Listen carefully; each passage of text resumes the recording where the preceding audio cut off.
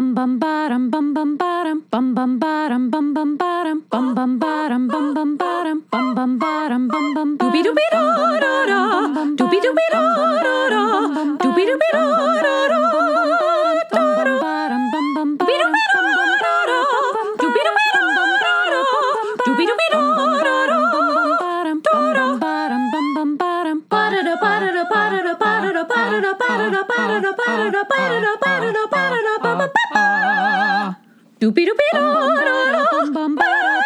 You are now in session with the Comic Book Couples Counseling Podcast. I'm Lisa Gullickson. I'm Brad Gullickson. And each month we evaluate a different iconic romance within the four-color realm. In this episode, we're gallivanting the galactic gig economy and dipping into our creator corner with writer Alex de Campi, who's here to discuss her book Full Tilt Boogie, coming out May 11th from 2000 AD.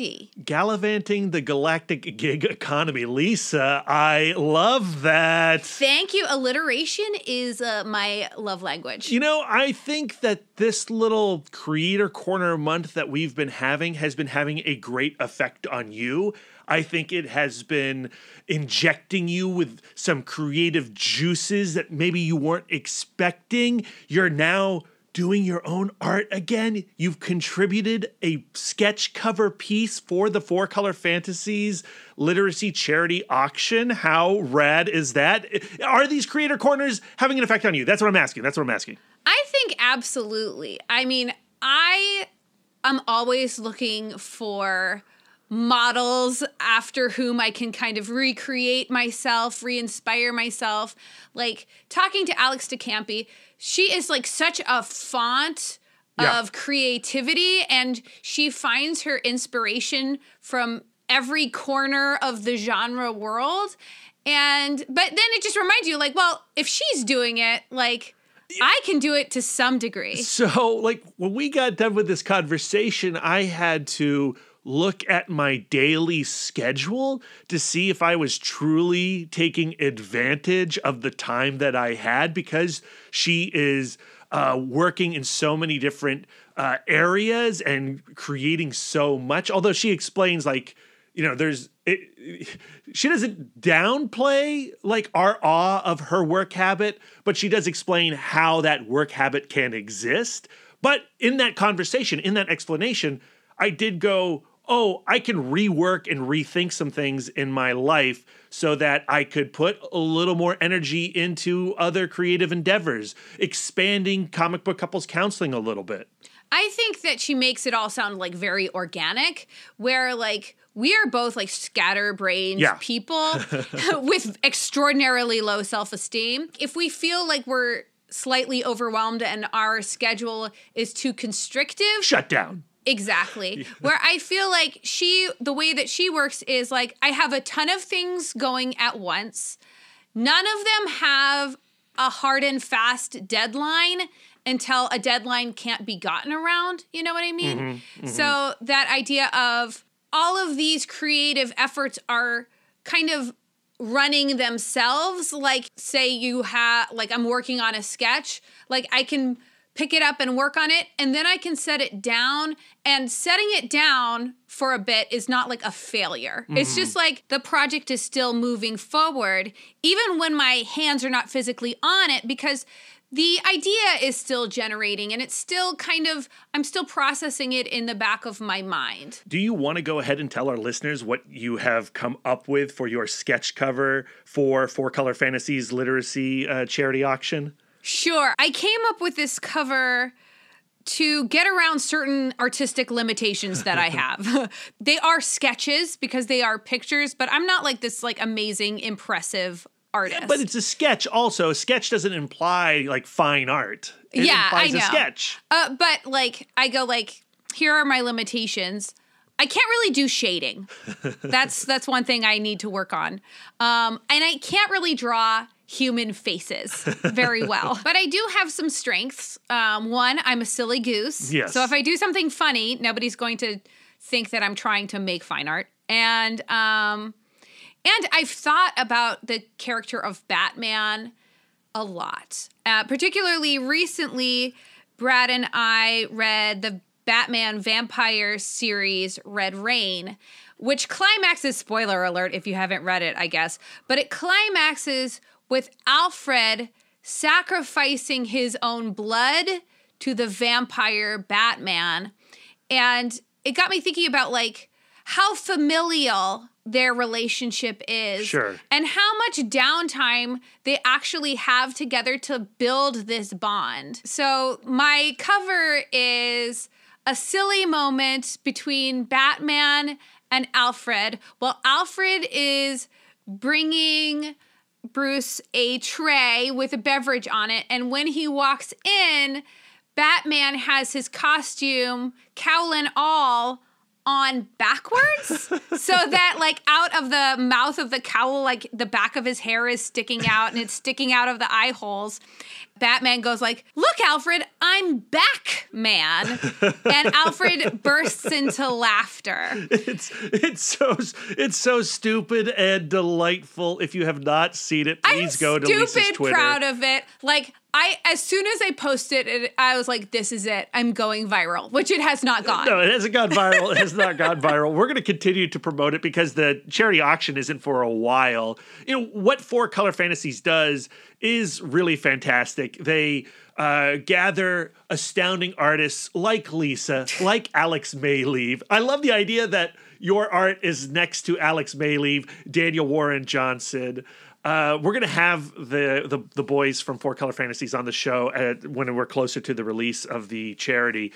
But what the charity is the Literacy Volunteers Winchester, and they basically get money together so that they can advance essential literacy skills for adults and families through education and advocacy. It's a really great local charity that we're proud to sponsor. They encouraged Lisa to partake in it this year, and I'm just so glad that Lisa did. And like I said at the beginning of this episode, I think it's because we've been talking to all these really cool people, and you have been like really jazzed this month by these conversations. Yeah, absolutely.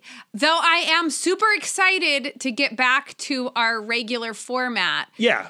But our regular format is very labor intensive. So it's been nice to like have a little bit of breathing room to gear up for our next 4-part series, because it's going to be a doozy. And I am so renewed and excited to get to it. I mean, I've been wanting to cover that couple for a long time, and now that we're starting to explore their relationship, I'm just really giddy about it. And we'll talk about it on the outro. We mentioned who the couple was before.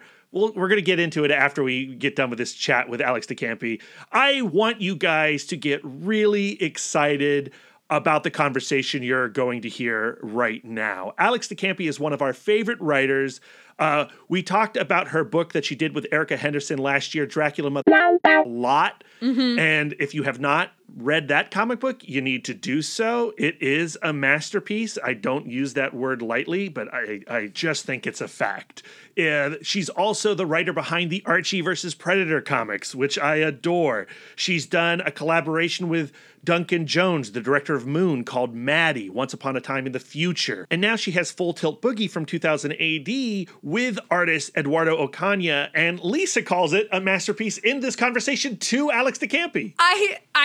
I tell her it could be a masterpiece once the story is continued, which is a terrible thing to say to an artist. Like, oh, you have something really special, don't mess it up. But like, it's so good. When you're reading the comic book, you will get the tingles that you get when you are reading something truly special. The book comes out on May 11th. Here's like the basic description taken right off the back of the trade. Pedal to the metal. T, her grandmother, and her cat are wannabe bounty hunters, odd jobbing across the galaxy in their ship, the Full Tilt Boogie, constantly on the lookout for the bigger, better payday. But when they break a narcissistic prince out of jail, they accidentally spark an intergalactic war. Suddenly, T finds herself chased across the universe by sacred knights and unstoppable undead warriors. Planet conquering, prince rescuing, and ramen eating, it's all in a day's work for the crew of the Full Tilt Boogie. If you can't tell from the description, Full Tilt Boogie is anime inspired.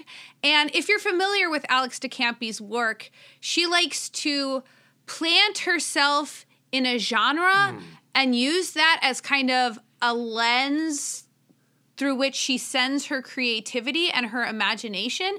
And it kind of reminds me of, I don't know how she would feel about this comparison, but Quentin Tarantino, where like there are like two kinds of creativity. There is spring creativity and there is sponge creativity, where she and Quentin Tarantino are like cultural sponges. They like soak up everything around them. They become like almost like walking encyclopedias of the media they have consumed. What you'll hear in this chat is the delight in which Alex de Campi takes in twisting genre ideas and tropes. And Full Tilt Boogie definitely does that in a variety of different ways. Just like Tarantino, as you're saying, Tarantino's like, oh, I'm going to do my spin on the Western. But in that spin on the Western, you're going to find a spin on Kung Fu films and Roger Corman movies and, various other forms of exploitation. But you'll also find something that is entirely new. So, like, it's not a matter of derivation or anything like that. It's just like, okay, I'm fluent in all of these languages and I'm going to speak to you in all of these languages in a way that you can absorb and understand. And it's incredibly character based. You get into the heads of these folks. You'll want to hang out with the Full Tilt Boogie crew. Absolutely. And you'll want to hang out with Alex de Campi because she is just a burbling font of recommendations. You're going to want to take some notes. Yeah. You're going to want to pause and take a breath. Yeah. Alex de Campi was only scheduled to give us like 30 minutes, and she gave us a lot more of her time. So generous. Our thanks and our heart goes out to her for that. So without further ado, let's talk to Alex de Campi. Alex, thank you so much for joining us at Comic Book Couples Counseling. We are crazy excited to have you here on the show. It's a true honor and a privilege. Thank you for joining us. Oh, I'm delighted to be here, even if I am a bit late. No worries. As I said, and our listeners can get a peek behind the curtain, I did not send out a courtesy reminder email, and I feel like a trash person for having not done that. But you're here now. No, we're doing trash confessions. It's because I had a hangover from staying up late and watching Mortal Kombat, a movie that is only aided by alcohol. Yeah, and we came down on Alex and Brad, pro Mortal Kombat. Lisa, not a fan. Not yet. She couldn't finish it. I think the most important thing is the lateness is not my fault. So. Yeah, there you go.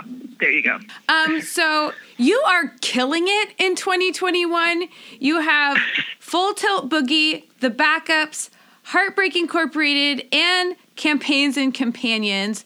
And I'm super impressed that you could make time for us at all, because if I were you, my schedule would be full of me just high-fiving myself constantly. And you seem to always have like several projects going on at the same time. Like, how do you juggle all of that? Occasionally quite poorly. I also have a full-time job and I'm a single mom. So like a lot of the projects you see, they're like all of those 2021 projects, they're all finished. Campaigns and Companions is the only one that's not at the printer yet. And it goes to the printer like next week. Like I'm done with it. Nice. And I was editing that book. Like the real talents there are Andy and Brianna and Cal. I just kind of herded them and did some layout work. I tend not to do monthly comics just because it's not the way I read comics. So I write things for myself to consume in a way. And so I do larger graphic novel projects. And the thing about working on large graphic novels is we take it really easy. Like we like the book's going to be done when it's done. Like everyone gets paid. Like my artists are always paid when they turn in their pages. That's why it sometimes takes me longer to get things out there, because I have to find someone who's going to help me pay for my team. So, we gently make these large books, and then once they're ready, we have them published. And that can occasionally mean it's like there are no buses and then there are 3 buses. Because like 3 different publishers are like, oh, well, this is all going to happen now. And then I have, starting a prose writing career. You know, Heartbreaking Incorporated is my second novel. I have not started my third novel, and this causes me a great deal of anxiety. Because you're supposed to, like, you know, when your second novel's out, you're supposed to have your third novel written and like on sub, and I have not done that. I have not even. I have the research books for it. So, you know, I'm quietly, almost constantly busy on my own projects, and you know, I initiate them and produce them and letter them, and you know, just generally do all the project management as well as the writing. The only project I really didn't. I didn't initiate Campaigns and Companions because that was Andy Ewington's idea. And I didn't initiate Maddie because that was Duncan coming to me going, let's make a book. And I'm like, all right. And then I had this giant book dropped in the middle of my schedule, which for 18 months kind of just walloped me. It was such a task. It was a great task. I loved it. I think it came out really beautifully, but it was a lot to do. It was a 260-page graphic novel. I mean, we're I seem to not do anything less than 250 pages these days. But I like it. It's nice. You can lose yourself in it. It feels like value. You can get the book in the mail easily. So yeah, and I'm doing stuff for 2000 AD, which I really enjoy. It's kind of a great honor to be working for them. They're the only, you know, they're the only publisher I'm working with right now who's publishing my work in serialized form. I mean, beyond Panel Syndicate, which, you know, Ryan and Dee and I gently finish a chapter of Bad Karma every couple of months and put it up there. But that's not like Panel Syndicate isn't giving us deadlines. Like, I just hand Marcos a chapter when it's done and say, hey, mate, when you get a chance to do it around your deadlines and your family schedule, would you mind putting it on the site? He goes, sure. and that's that. I love the idea of gentle publication, just like really gently being completely frantic, but gently all of the time. I mean, it's, you know, I've been publishing for a while, and I made this deliberate choice to make the experience of creating books as pleasant as possible for myself and all of my co-creators. So, you know, we set deadlines based on them, basically, based on when they can go gladly forth to the table and create work in a way that doesn't, you know, overwhelm their other commitments and their family time, and they're still making money, and et cetera. And how did you land on that philosophy? It's all very relaxed. I mean, part of it was because I didn't see any value in writing other people's IP.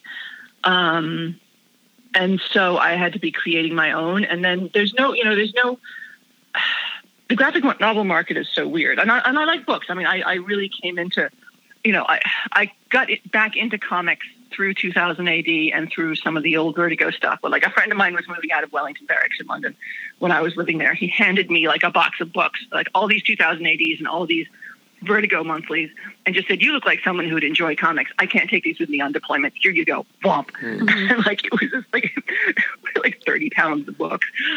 But what really got me wanting to write comics was reading Naoki Urasawa's Monster, which I had to read in French because back then, and this was like 15 years ago, Naoki Urasawa's work wasn't really translated into English yet, because it was in the middle of the big like Tokyo pop manga boom. So like, it was all like teen stuff and shonen and like talking animals and shit, and like it wasn't bringing like there wasn't a great presence in English of the more sophisticated, like adult enjoyment. And adult enjoyment sounds like porn. There wasn't much of that either. And there's still a lot of gaps in like it's translated. I mean, Hideshi Hino, who's one of the greatest horror writers ever and influenced everybody else in Japan, like he's not available in English right now. There's no current print. So I started reading Monster, and I was like, wow, this is I get this. I get the visual storytelling Urasawa uses. I get the sophistication of the story. This is just an exercise in serial portraiture, and then the characters die, and I find it incredibly fascinating and gripping. So that made me want to actually write comics, because I realized there was someone who was writing the kind of stories I wanted. But of course, in outside of Japan, we get manga in collected form only. So I was used to these like collected books, and that's how I just prefer to read. And so that's what I started creating. And the mainstream, like, I mean, sure, would it be fun to write like Captain America or Iron Man or I don't know, Batman at some point? Probably, sure, but it would require a lot of effort. It doesn't pay very well, and then a company goes and makes $1 billion movie based on your comic. Mm-hmm. Yeah, we've been if you're talking lucky, about that a lot. Part. Yeah. So I mean, the thing is, no writer is wrong in the way they choose their career. The folks out there writing like Matt Rosenberg, like folks like that who just write IP now, like, bless them. That's what they want to do, and they're happy, and that is the absolute correct choice for them. And they do a great job at it. I would probably not be good at the monthly grind. I get extremely stressed out when having to write too much because I'm very meticulous. And then I like to letter it, and they wouldn't want that. And I like to have, a direct relationship with my artists, and they don't do that. So like, there's a whole bunch of the way mainstream comics works that just doesn't suit my personal working style.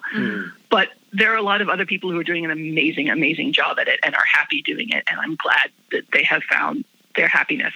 And I have found mine. And so like, everybody's kind of good. Like the industry is much larger than you think. And like, people can self-select towards the style of working that makes them happiest. Some people, like I say, it makes them happy to, be going up the ladder and to finally be writing the X-Men or finally be writing like Superman or, starting off with C-list characters. And some people want to write for the YA market. Some people love webcomics. I like writing big, chunky, sophisticated graphic novels.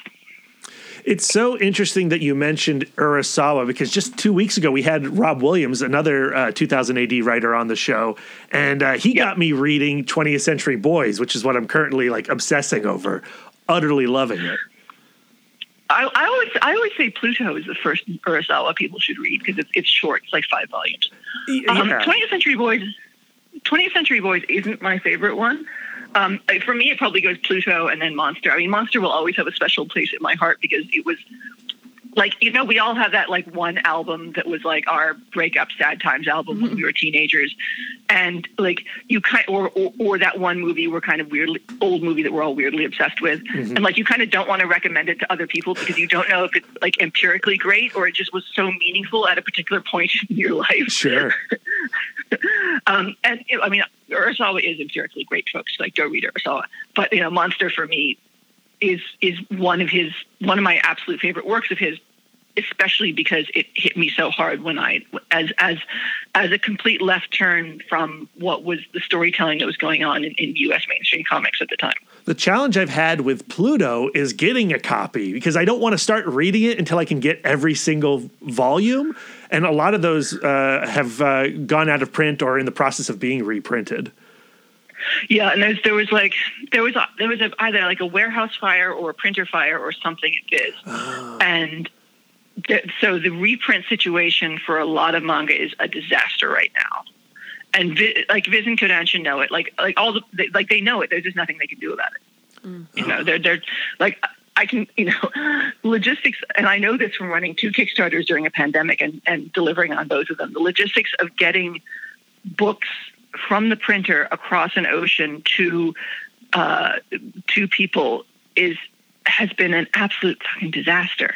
It's just been like there's been a cardboard box shortage because of course we're all ordering everything online now. There's been shipping container shortages. There was Brexit, which meant a whole bunch of stuff was like stuck on one side of a border and couldn't get back onto the other, like trucks, containers, yada yada.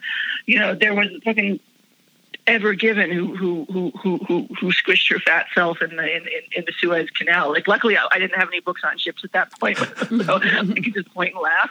But I felt really bad for everybody. It's like looking at all those dots of ships and wondering how many of them had books that people were waiting to get delivered. So it's been just buck wild. Oh, and ports were shutting down or on because of COVID lockdowns.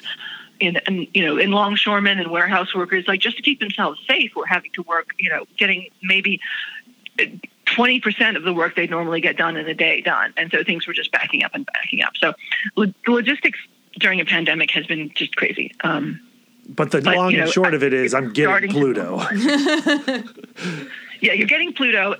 They will reprint it as soon as they can. It's just there's just a lot going on right now with the American manga scene and getting reprints done. Oh, that's good. Like I had not even heard that story, but it totally makes sense, and it makes me feel better about that being not available to me, because I did find it strange. Now, yeah. I do want to talk about the 2000 AD book that you have coming up. It's the one we're most excited about. It comes on May 14th, I believe. It's Full Tilt Boogie. Yeah. And maybe it's because I read your introduction. Your introduction says you were inspired by anime shows like Battle of the Planets and Star Blazers. Star Blazers. Yeah. Yes. And so when I start reading it, I immediately see that. But can you talk about taking that inspiration and really wanting to make your version of that type of narrative? Well, I mean, I grew up when I was a latchkey kid, so I get home and watch Star Blazers and Battle of the Planets, which are respectively Gatchaman and Space Battle Cruiser Yamato, but like bad English dubs where they actually changed some of the plot for unknown reasons. But those were the cartoons I would watch. I was a little bit like pre-Robotech, or it was on at a different time. I think I watched a bit of it. And I just loved these like giant space epic quests with like kind of some absurdity and some magic to them. And as often with things that we hold on to as from a young age, I'd always wanted to return to that. And there was just a time, and I'd kind of started developing it a little bit with Ed actually, as a pitch for the French market. Some of the original ideas had actually started off via a conversation with Dan McDade, like what if we just did like Hawkman but awesome? And then when I say what if I do this licensed property but awesome, like it ends up something so wildly like aside from it by the time I'm like, I gotta fix this and I gotta fix this, and what if we do that, and let's make this more interesting, and like fuck canon.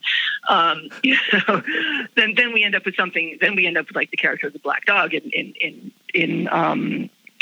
ultimately in Full Tilt Boogie, but via a journey of many, many, many steps. I mean, Bad Karma is very much what if I took Hell's Kitchen Movie Club and did the road trip of vengeance story I always wanted to do with those two characters, and then I changed the characters so much because I'm like, does his wife really have to die? Like, that's just dumb. I'm sick of stories being built on the backs of dead bodies, and like, what if they really had consequences and could get injured?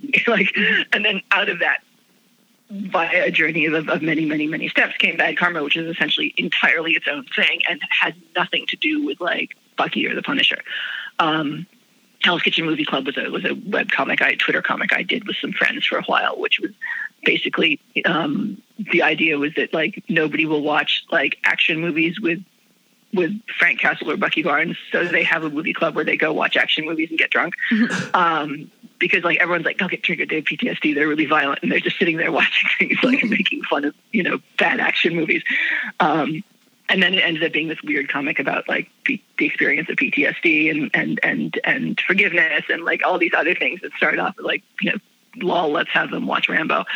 And that became a comic called Bad Karma, which you can download for free on Panel Syndicate. There's like 140 pages of it. It's kind of a Shane Black style buddy comedy action film about doing the right thing, but rather badly.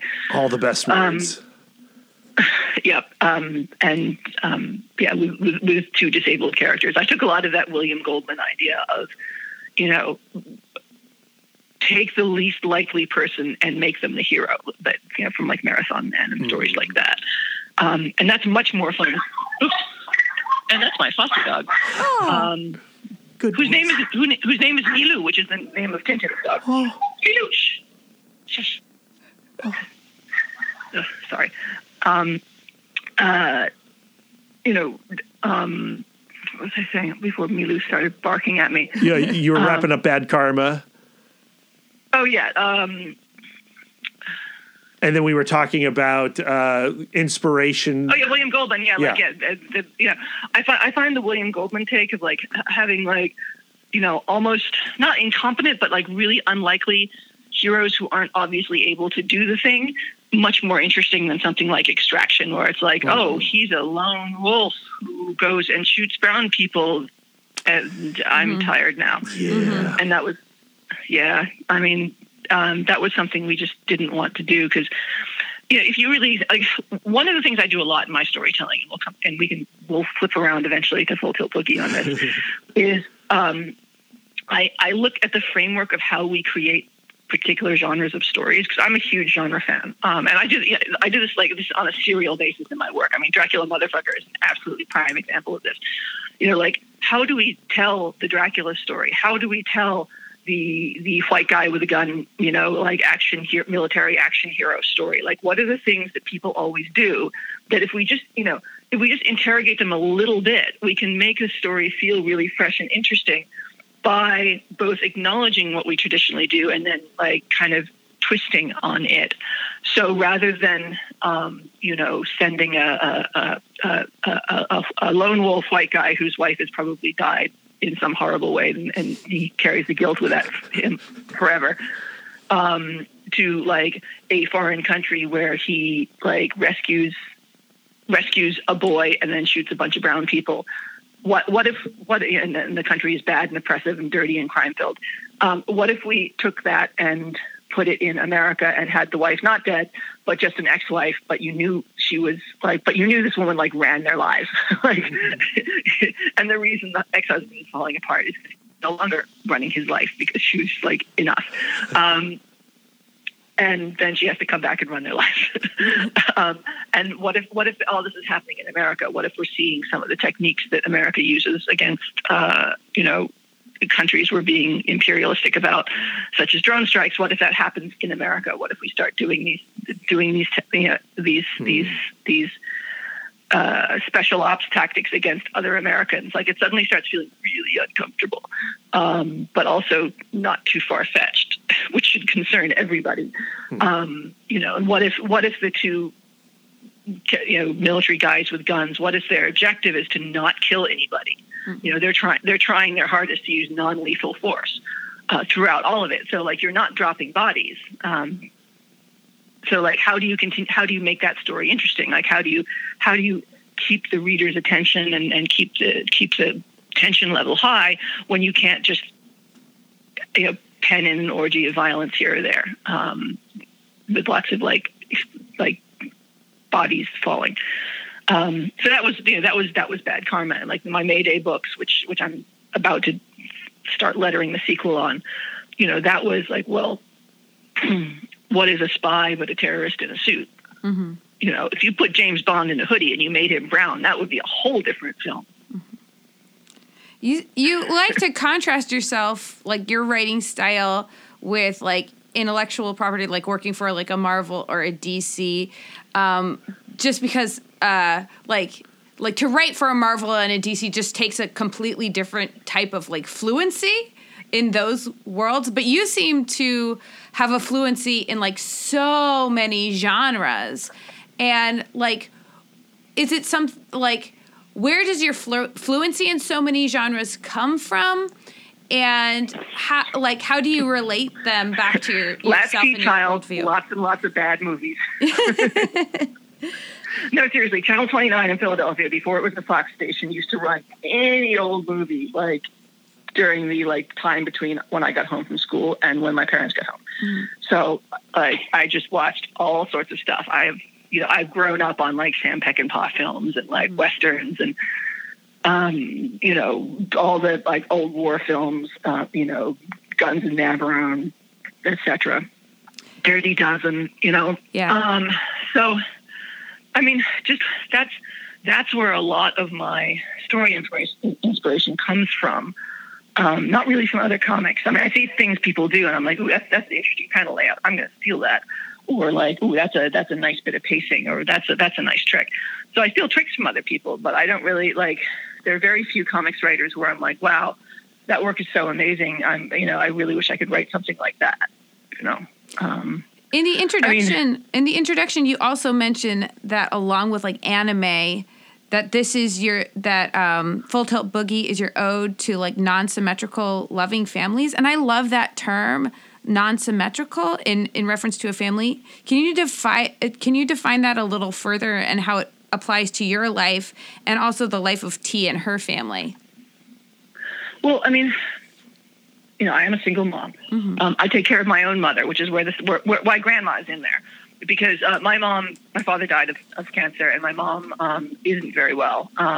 And so I like, there's no one else in the family to like look after her or sort her stuff out. So I've had numerous times in my life where my desires to go and live somewhere or do a thing have been completely sideswiped by family issues. Mm-hmm. So, having to move back to I remember like just when my first like No Mercy and was announced, I was flying back from, was it Emerald City or something, like one of the conventions up in the Pacific Northwest. And I was in the car on the way home, and my mom had a stroke. And that was the beginning of like, well, well, this is your life now. And I think there's a whole bunch of like wild adulting that happens in your 40s when you start having to take care of your own parents, and at the same time you're taking care of your own children, and you may or may not like, have a partner. I do not. I misplaced mine deliberately. We're friendly. It's fine, but we are no longer married. So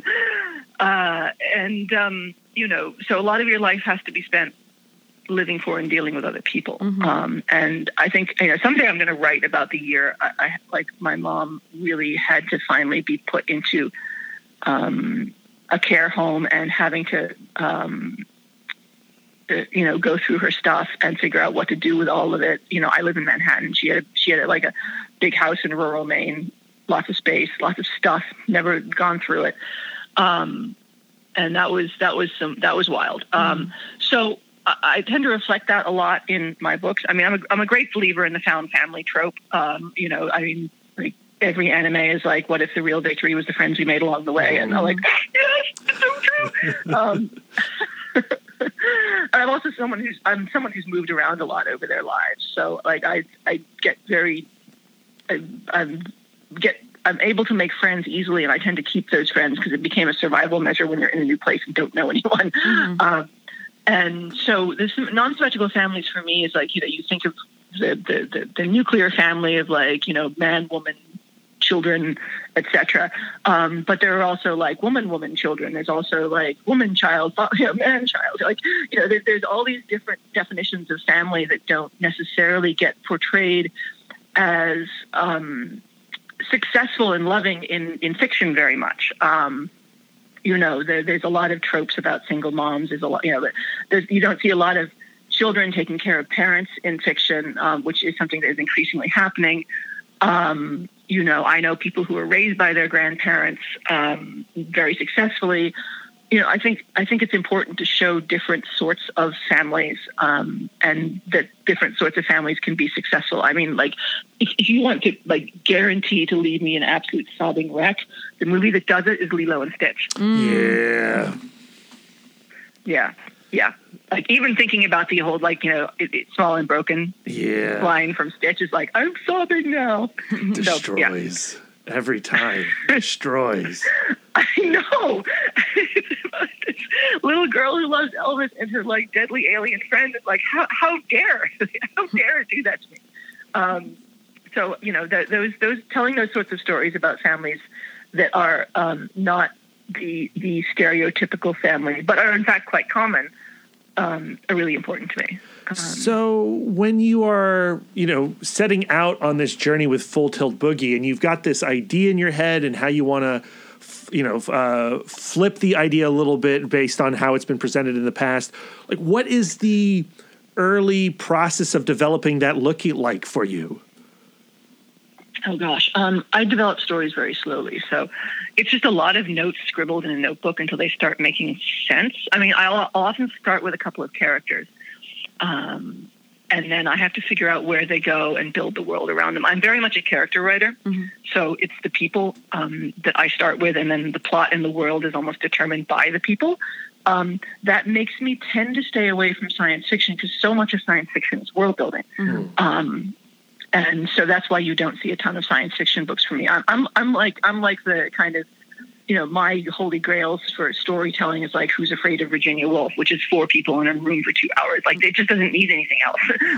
There's a lot of, and so I kind of tend to forget to give people superpowers or bells and whistles that a lot of comics writers do, because I'm like, well, I can just, if I make this person a certain way and put these obstacles in their path, that's the story, That's all I need to do. So I wanted to make the canvas. Full Tilt Boogie for me was a way of trying to create on a very, very large canvas, and also trying to be a little bit free about it, because I do overthink my stuff. I am too meticulous. I hear about comics writers who do monthly books who don't really have a plan for what the next issue is, and like that's terrifying to me. Like, how do you not know where you're going? How do you know what the end is? Because then don't you want to go tweak stuff at the beginning? Like, I can't write like that. And so I have enormous respect for writers who are, folks like Matt Fraction, who are that improvisational and leave that much to chance in their writing. I can't do that. It's terrifying to me. So I was trying to just be freer and be bigger and also just like have fun stuff happen. I mean, like the thing about Star Blazers and Battle of the Planets is they're fun. There's cool stuff that happens. Like, they have great clothes. Like, it's just a lot of like, it's kind of uplifting as well. This was supposed to be an all ages book, so I also had lots of restrictions, like you can't show blood and so working within that, I came up with a small group of people, and then I wanted to have an opposing group of people from who were, essentially a Super Sentai group, somewhat like Gatchaman. And these kids who wouldn't exist, but also I wanted to make it a little bit dark, because I'm never, as a fan of things like Madoka Magica, which was a wonderful short anime, which totally deconstructed the whole magical girl thing in a brilliant, brilliant way. The whole step through this portal shaped like you and then get quasi-magical powers. It's like kind of a scary thing.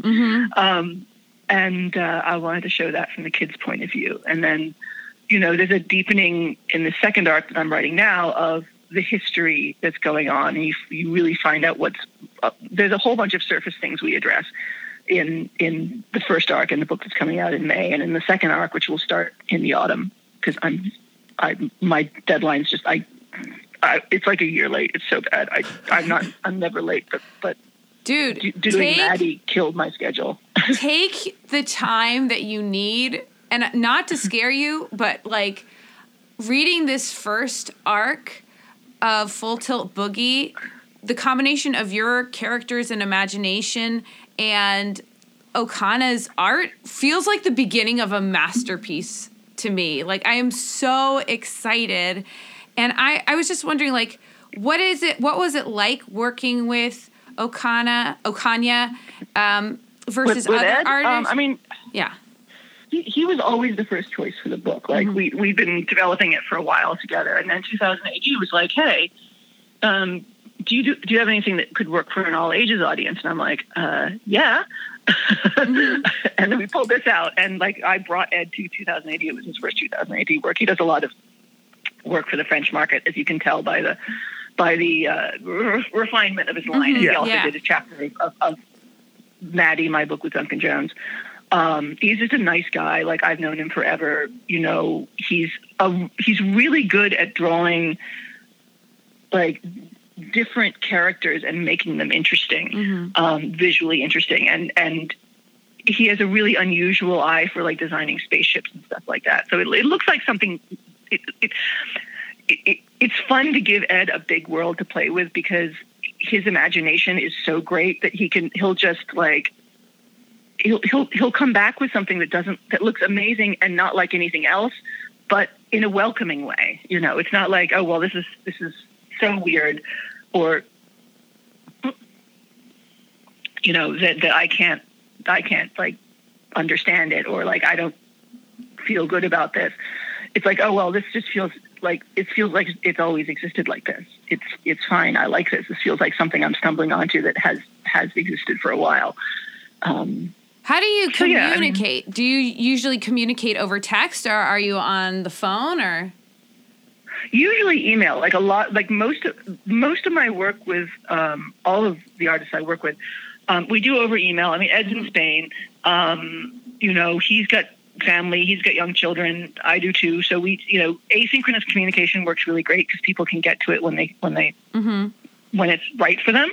But usually, like throughout my projects, what we kind of do now is we set up a project Dropbox, and the script goes in there, and that way I can keep tweaking the script because I am that person. Like not major changes, but you know, I mean, yeah, love it. I did add 2 pages to Full Tilt Boogie to Bad Karma like yesterday, just as Ryan was getting to them. So I'm like, I rushed this. And he's like, yeah, you did. And we discussed these things. I'm like, hey, Ryan, would you mind if I did this? Because I think I didn't script this very well. And he's like, no, that sounds good. You know. So we kind of had these very like calm, mature discussions about things. And that's throughout my projects. You know, we put the script there so that they always have the most up-to-date version of the script.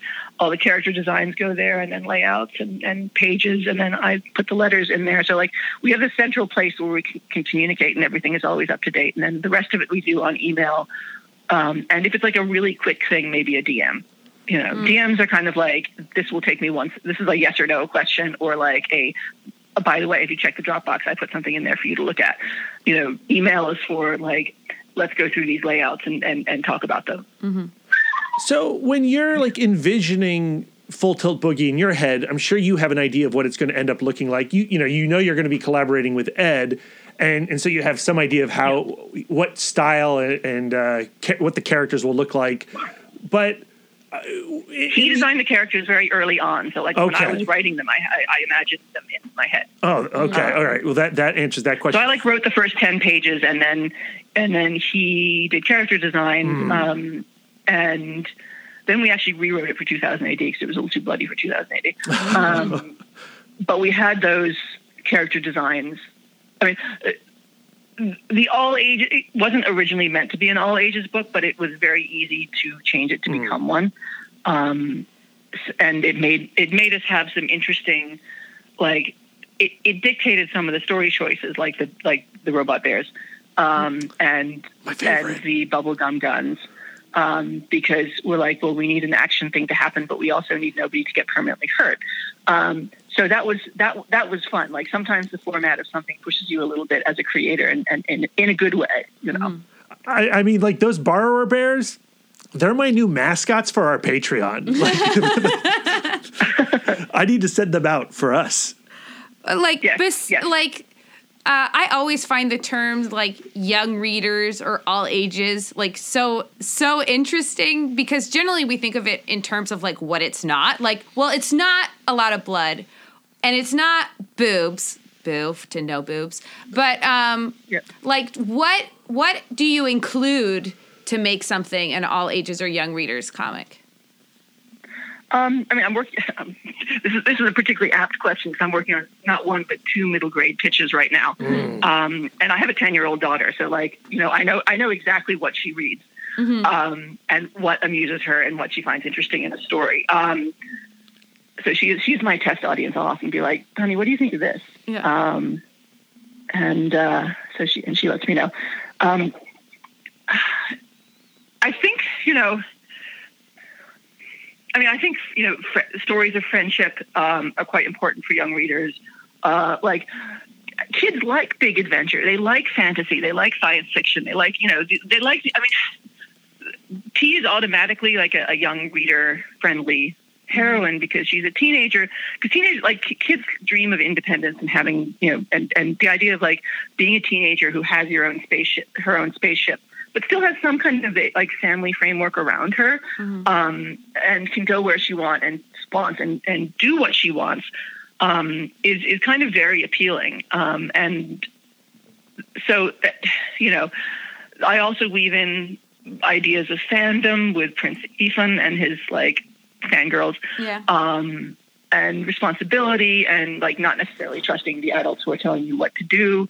And the cat, Cat is great. Yes. Horace is great. Horace is actually based on an old Michael Moorcock idea from one of his Eternal Champion books. Yeah, the Dancers at the End of Time, the one that nobody likes except me, that I think he wrote in the weekend while like just no comment, man. No comment.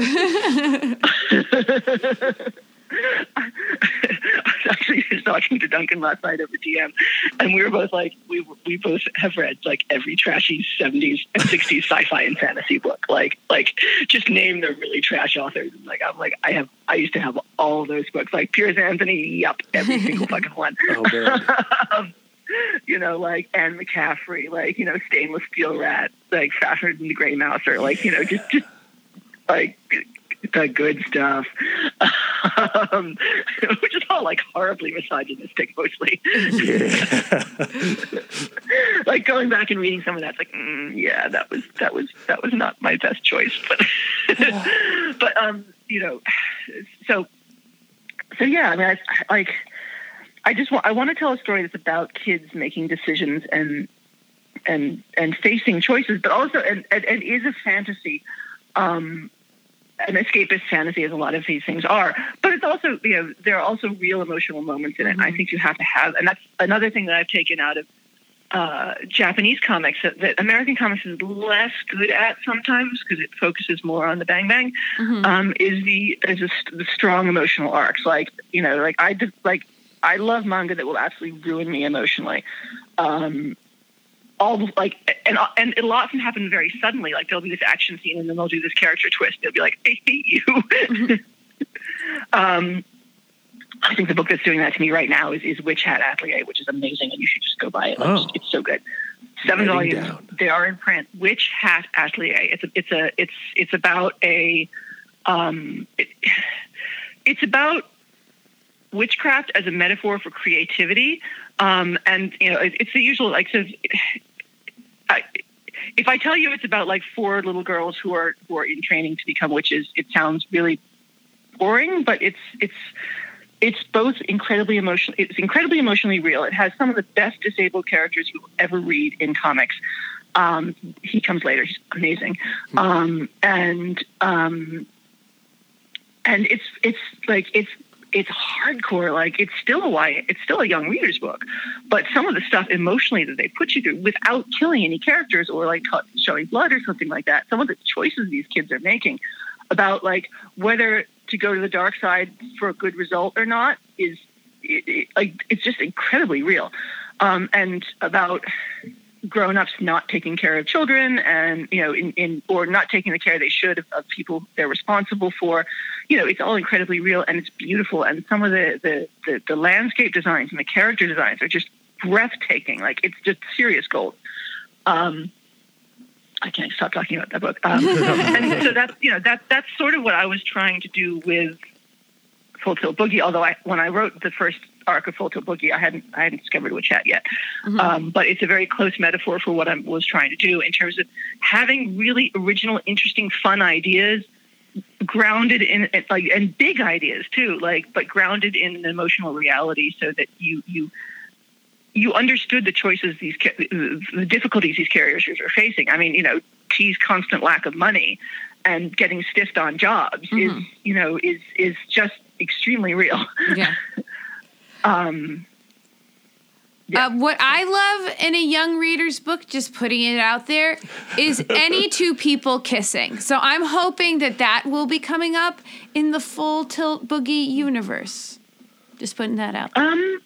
I mean, they're like, I haven't set up any romances. I mean, there's actually the arc 2 is, there's a new secondary character. Like arc 2, like the fun thing about having a world that big, but also the weird thing is like, you set up all of these characters and then you take like maybe 60% of them into the second arc and then some of them return in the third arc. Like it's a bit like, I'm sure like Brian faced while he was writing Saga is just, you're constantly introducing these cool people and then be going, oh, we're done with them now.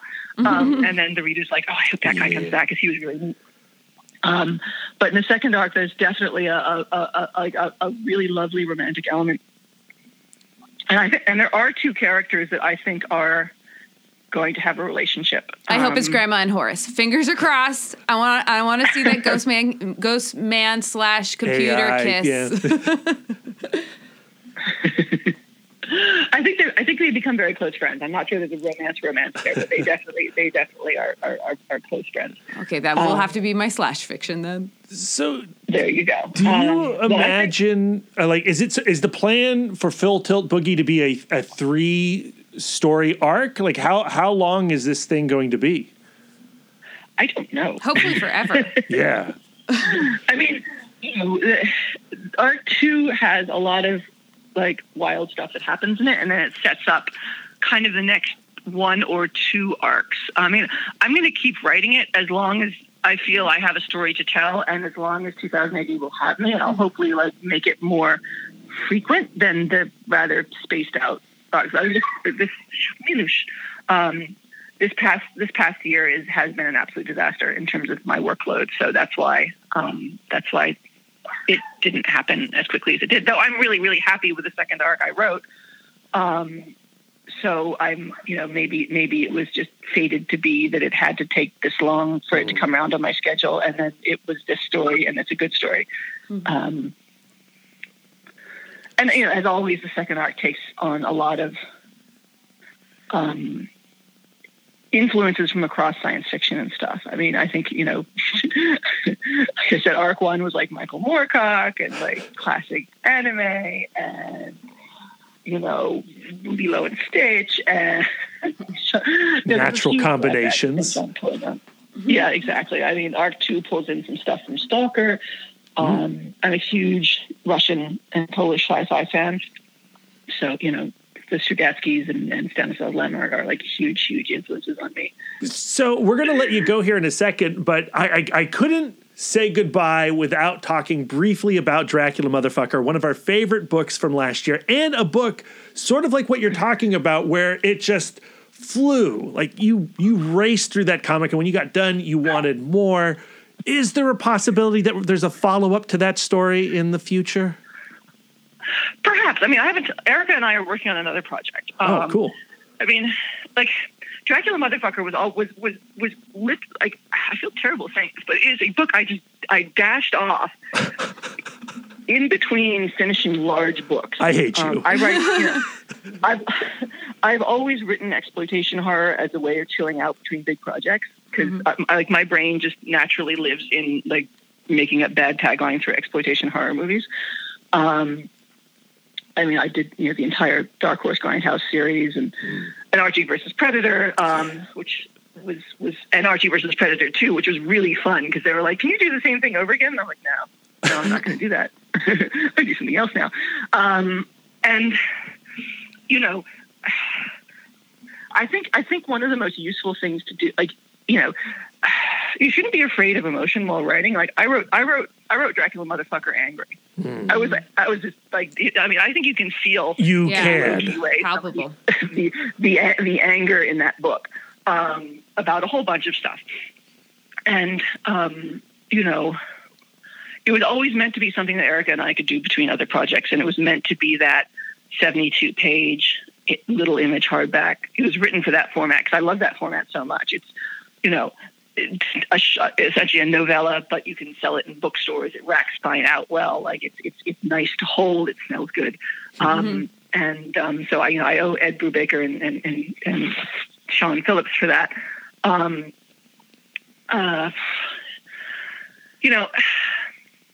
That was another one where I also came with an absolute aesthetic for it. I mean, if you read the back matter, and Erica and I have always been friends, and we love the same trash horror movies, and I can reference like Striptease in it, and she's like, "I absolutely know what you're talking about." So I came in and was like, "Oh, well, do you remember Helsing and like this and that, and like Pride and FMA Brotherhood, and like this is how we're going to portray Dracula, because I have all sorts of feelings about Dracula, and he should not be in a moldy old tuxedo with a cape, because he just looks not scary at all. He just looks like someone's dad, and he looks like he smells like mothballs." So part of this story was like make Dracula scary again. So again, this was just me looking meta at the adaptation of Dracula stories, and where I felt that they had increasingly fallen short. I think it's very tiresome to bring Dracula from being like an 19th century Gothic story into another old Gothic city. So like putting Dracula in London is tired and broke because it automatically refers back to a past which is no longer scary in present day. Putting Dracula in Los Angeles, for me, felt very scary because Los Angeles, I find to be an incredibly isolating city. You're in your car all the time. You don't really walk places. There are all these spaces where there's just nothing and shadow. And so that, for me, was a scary place to put someone who is essentially an urban predator. And an urban predator, generally specifically against women. And so that was the foundation of it. And Erica just brought this amazingly. Erica and I talked about color influences and Giallo films and stuff like that. And then she just went for it. It was so good. I mean, it's like I said, one of my favorites. I think it's a masterpiece.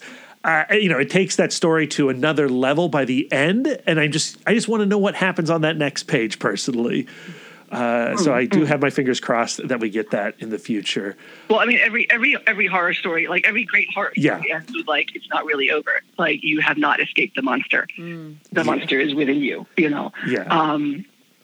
So that was. I mean, I think a lot of it helps that I letter my own books, so I can go back and fit the dialogue and everything to the art in a way that not everybody else can, because very few writers really do good lettering scripts, or they screw their letter around by changing things once it's lettered, and that is bad and unprofessional. And the other weird thing is I feel like I'm very the fashion right now in comics writing seems to be stories with a ton of captions.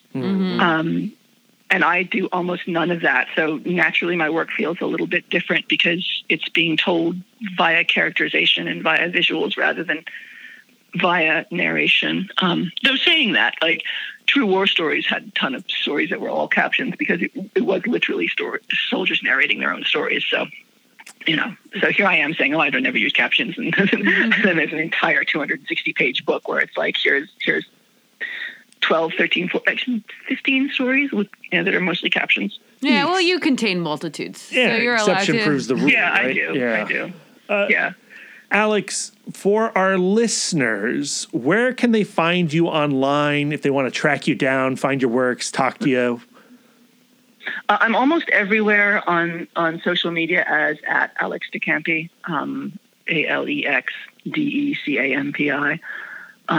And yeah, like come talk to me. And look at pictures of her dogs. And get pictures of my dogs. My foster dog's going to his new home today. So Congratulations. I'm very happy about that. Alex, thank you so much for taking the time to chat with us. You gave us more time than we even asked for. Really, really appreciate it. It's been a joy. We hope you can come back in the future. Yeah. Would love to. I had an absolute blast. So thank you. Whenever we finish these creator corners, I always think about like the Wayne's World. That's our Transformers transition. I feel like I've now I feel nostalgia for the conversation you guys have just heard, and there's so much in it that I feel like I'm still thinking about. One of the topics that we covered lightly that is on my mind is like, what is YA? And why does a publisher like 2000 AD now feel the compulsion to put out YA comics? And I do think that there is more to them than there's no graphic violence, there's no graphic sexual whatever. Like there is some, because adults are reading it too. Sure, yeah. And I like the fact that when I asked Alex DeCampi the question of like what is YA, it was something that was ineffable to her as well. Like I think that it's like but I do feel it in Full Tilt Boogie, whatever the YA magic is. And I think that it's something like, it's like an optimism. It's an aspirational aspect. It's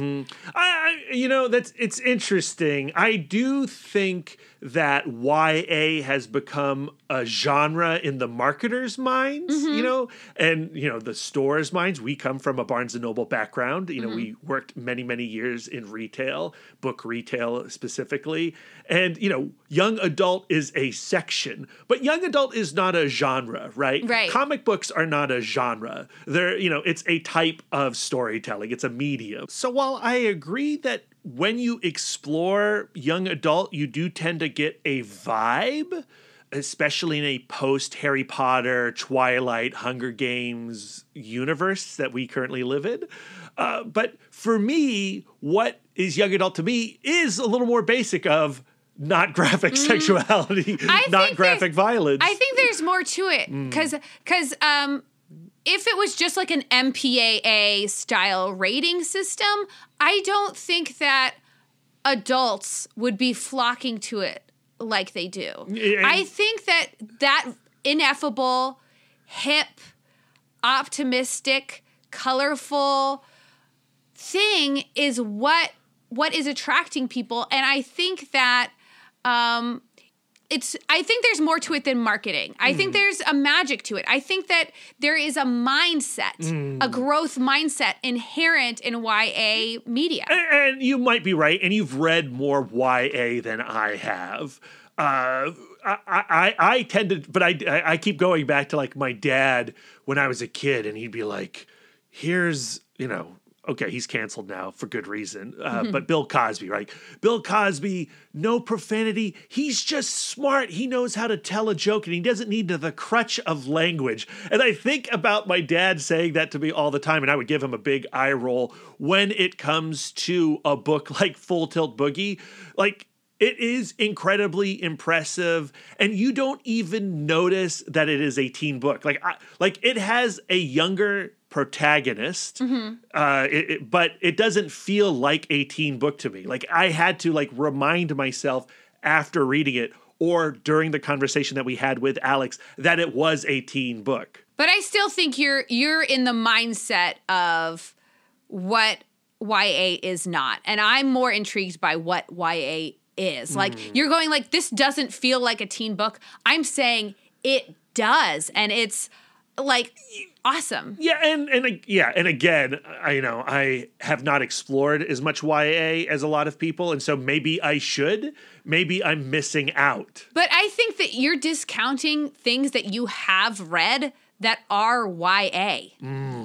Like yes. All of those first, second books that we love and we included on our You're right. End of the year. Yeah. And like, you know, the Spider-Man comics that I read are YA. Yeah, okay. All right. Yeah. Okay. I think what I need to do is switch to this idea that you're percolating on right now of what is YA? What do you need to tell a YA story? And once I put my finger on what YA is, we'll make millions, I tell you, millions. I think you should filter that back into your creative brain that you're having so much fun with right now. We've been flirting around doing our own little web comics, Yeah, that's a very vulnerable thing to put out there, but yeah. Yeah, I mean, you know, it may or may not happen. It may or may not happen this year or next year or whatever, but it's something that we have been talking about a lot. That's right. And just because our hands are not on the project right now doesn't mean that it's not still in the universe moving forward. That's right. Thank you, Alex DeCampi. But what is coming into fruition next week is the start of our Fantastic Four series with Sue and Reed. Yeah, all right, Sue and Reed. And we are going to start at the very beginning with Fantastic Four's numbers 1 through 6 by Stan Lee and Jack Kirby, the very birth of the Marvel Comics universe. I am excited.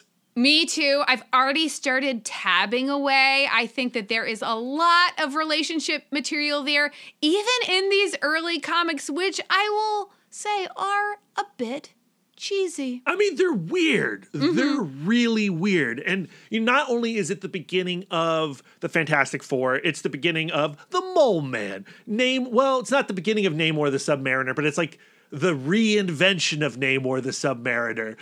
We also get Doctor Doom for the first time. We get the Skrulls for the first time. This is wild science fiction, monster fiction. And it's the Marvel Universe you see in these early books that I thought I had read, but guess what? Turns out I had not. But these early building blocks, they feel like Marvel, but they also don't feel like Marvel. So it's been this interesting discovery process for a guy like me who thought they knew and understood the building blocks of my favorite comic book universe. Our love expert is Gretchen Rubin, who is the love expert I was reading when we came up with the concept of comic book couples counseling. Yeah. We've used her as a love expert in the past on one of our one-offs. Now we're going to actually engage with one of her books that covers one of her most inspired concepts, the 4 tendencies. And we're going to be focusing on Sue and Reed, but the 4 tendencies can be applied to the entire Fantastic Four team. Yeah. All right. So I want you guys to get excited. We're going to do 4 episodes on the Fantastic Four. We haven't decided what all those arcs are going to be. So if you have your favorite Sue and Reed storylines, please send them to us. We are considering everything from 1961 to 2021. So send us those stories. We want to talk about them. We want to consider them for these 4 episodes.